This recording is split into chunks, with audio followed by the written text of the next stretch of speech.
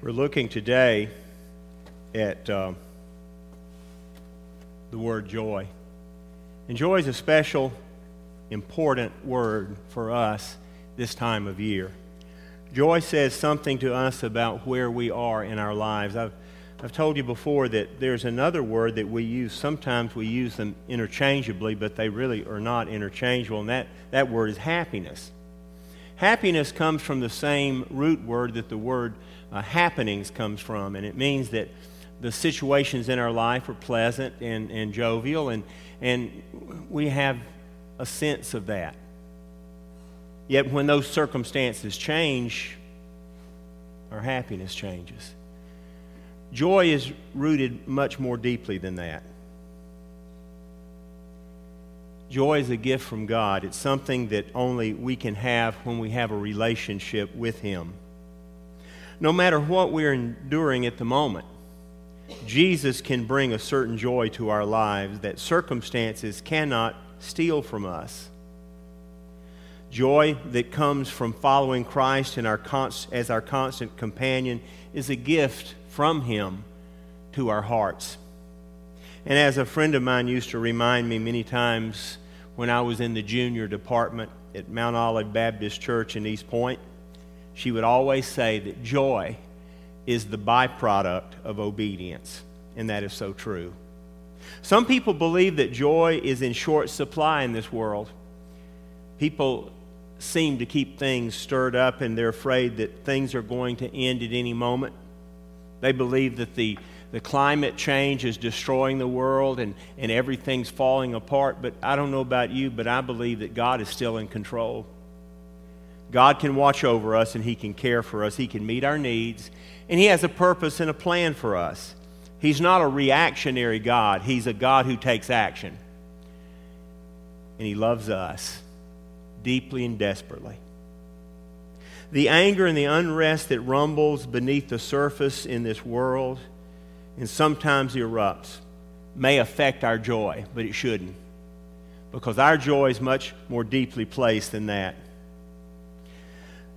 The great Episcopal thinker Henri Nouwen said, "It is hard to talk about joy." He said, "I had a professor in Holland who spent 3 years talking about anxiety."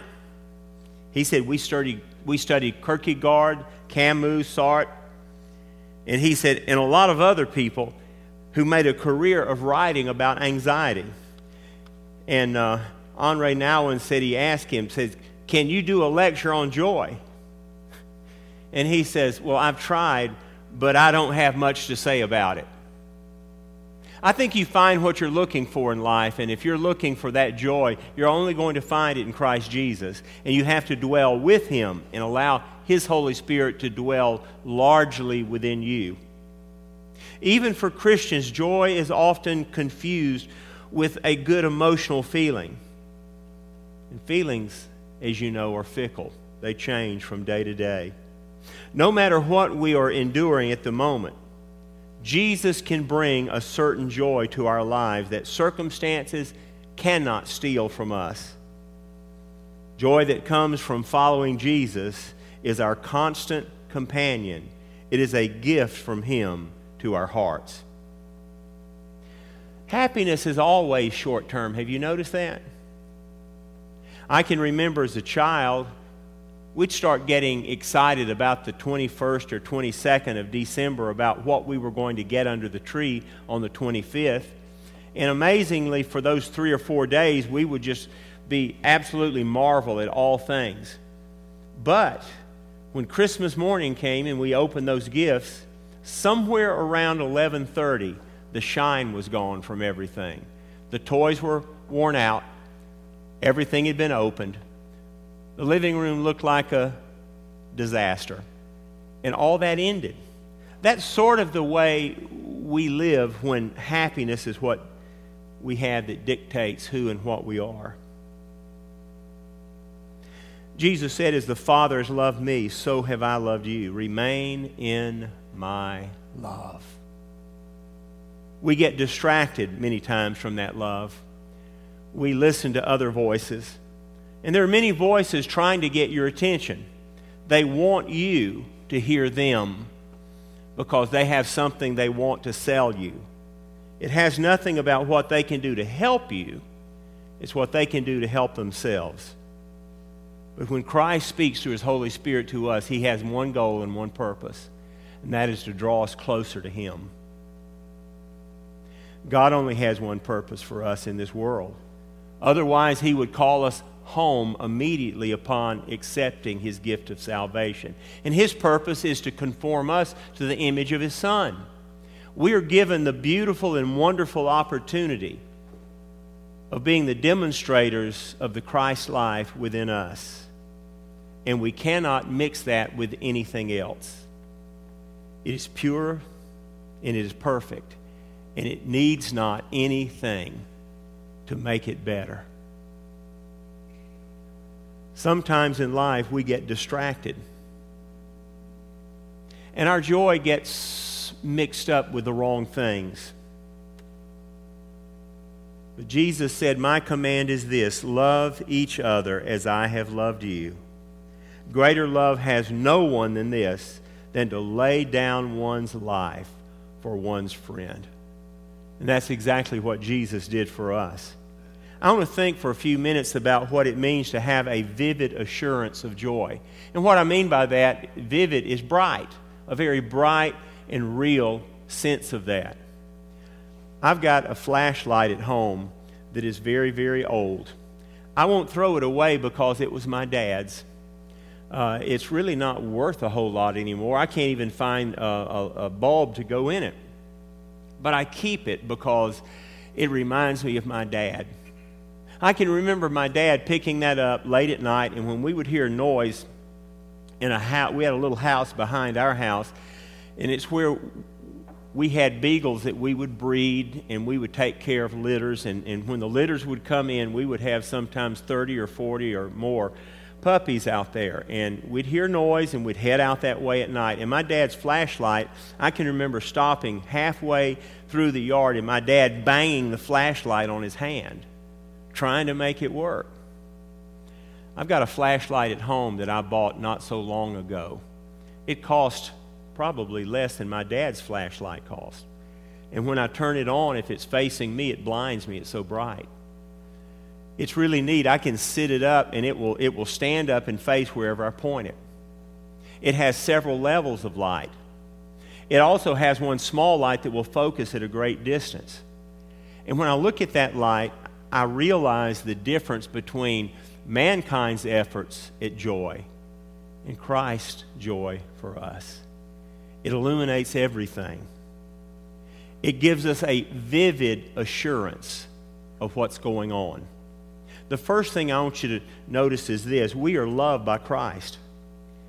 He said, "As the Father has loved me, so have I loved you." Do you realize you get the identical level of love that God and Christ have for one another? Think about that. Think about that permeating love that you're given there, that watches over you at all times and in everything. And then remember the times that you felt that God was not near, that He was not there, He was not working on your behalf. The reality is, God is always there.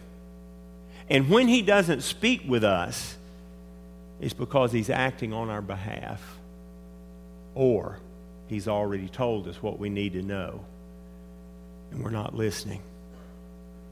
God has a way of loving us that's amazing, but His love requires that we grow, that we mature, that we overcome the trials of life, that we become an example to those round about us who are hurting. It's not enough for us to point people to Jesus. Our lives have to demonstrate that we trust in Jesus. And many people, they don't go that far in their faith. Ephesians 3:17 says, "And I pray that you, being rooted and established in love, may have power together with all the Lord's holy people to grasp how wide and how long and how high and how deep is the love of Christ." Think about that.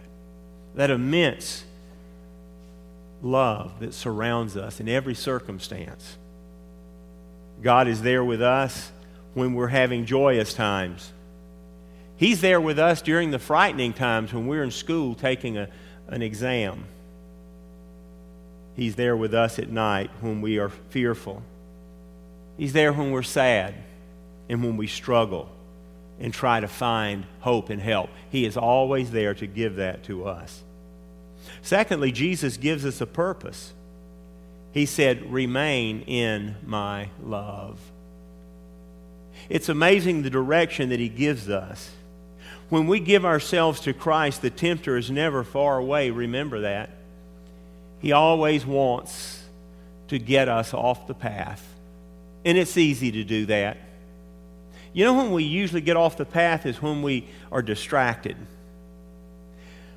We had a farm when I was growing up, and we would go on a little pathway that led literally through a swamp. It was a shortcut to get to our pasture, which was over on another mountain. If we followed the road, it would take about 2 miles, but if we would follow the path through the swamp, it would take probably about 2/3 of a mile to get there. And it was more interesting anyway. But I learned that as I walked, I had to stay on the path. Because if I just once got off the path, it was hard to find it again. And all around me were all sorts of things. And God has a way of keeping us on the path that we're to remain on in life. If we're distracted and we follow after something that we shouldn't, and our purpose seems to get smeared and confused in life, all you have to do is ask Him and He'll bring you back to where you need to be. To be able to find joy, and listen to this. This was a quote that I read by C.S. Lewis. To be able to find joy in another person's joy, that is the secret of happiness, real happiness. Now what that means is, when somebody else approaches Christ and they found that level of joy that they're looking for, and you can celebrate that with them, that is the greatest feeling in all the world. To be able to celebrate and understand what is going on. There was a time when people would get caught up, and I'm not blaming school teachers for this, but show and tell starts early in school, and you bring something in and you show it and you talk about it. But some people continue to do show and tell the rest of their lives. Someone shares with you that they've lost a very close friend and how deeply painful it is for them to deal with that. And rather than trying to help them through the process of their grieving, you say something like, "Oh yeah, I lost a cousin the other day and that was rough." Well, that's not the time for show and tell. Show and tell works very well when you're a small child. But when you're an adult walking with Christ and someone gives you the opportunity to help them on the pathway, do it. Take advantage of it. Be the voice of Jesus to someone that's not hearing any hope or any help. They need that. You know, John 15:10, when it says, "If you keep my commands, you will remain in my love, just as I have kept the Father's commands and remain in His love." Now think about that. Many people have an idea that Christianity is just a matter of where we go to church or when we go to church. But it's not. It's so much more than that. So much more than that. Really, it's a matter of who is in control of your heart. The words that proceed from your mouth, the things that you put on social media, for goodness sake. The way you communicate sadness and difficulty and frustration in life. You've got to understand. Jesus never walked outside of the will of the Father. Never. This is our example. He never strayed from that. He stayed on that path constantly. Now, Jesus gives us a future also, along with a purpose. He gives us a future. He said, "I have told you this so that my joy may be in you and that your joy may be complete." Not a partial joy, but a complete joy. You really believe that Jesus said your joy can be complete? Did He really mean that? Have you had complete joy in your life? Have you understood what it is to have that kind of relationship? God wants us to have that. They say that the great challenge is to claim the joy that Jesus offers us. But so often we don't.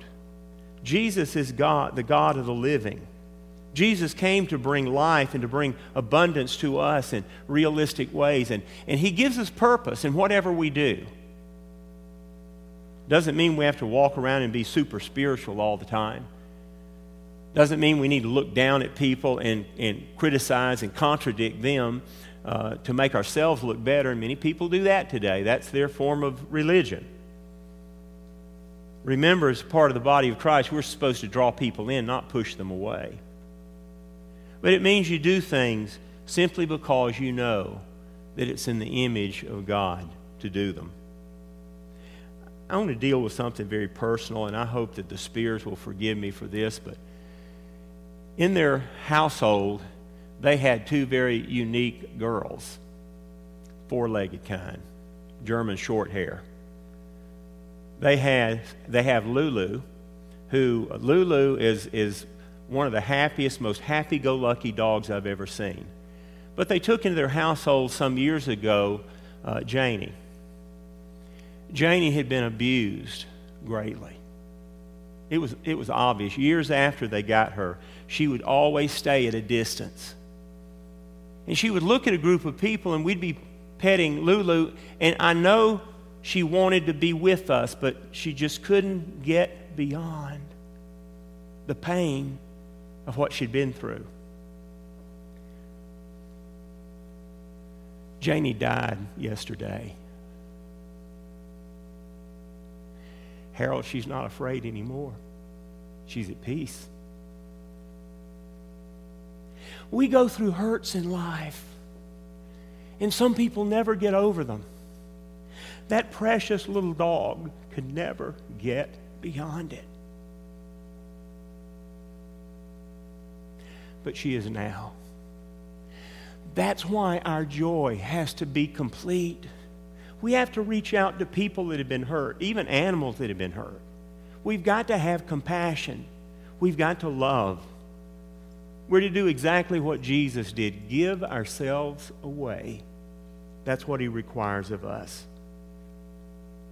In the first half of the 18th century, there was a real rebellious songwriter and Christian that a lot of people just wanted to stay away from. His name was Isaac Watts.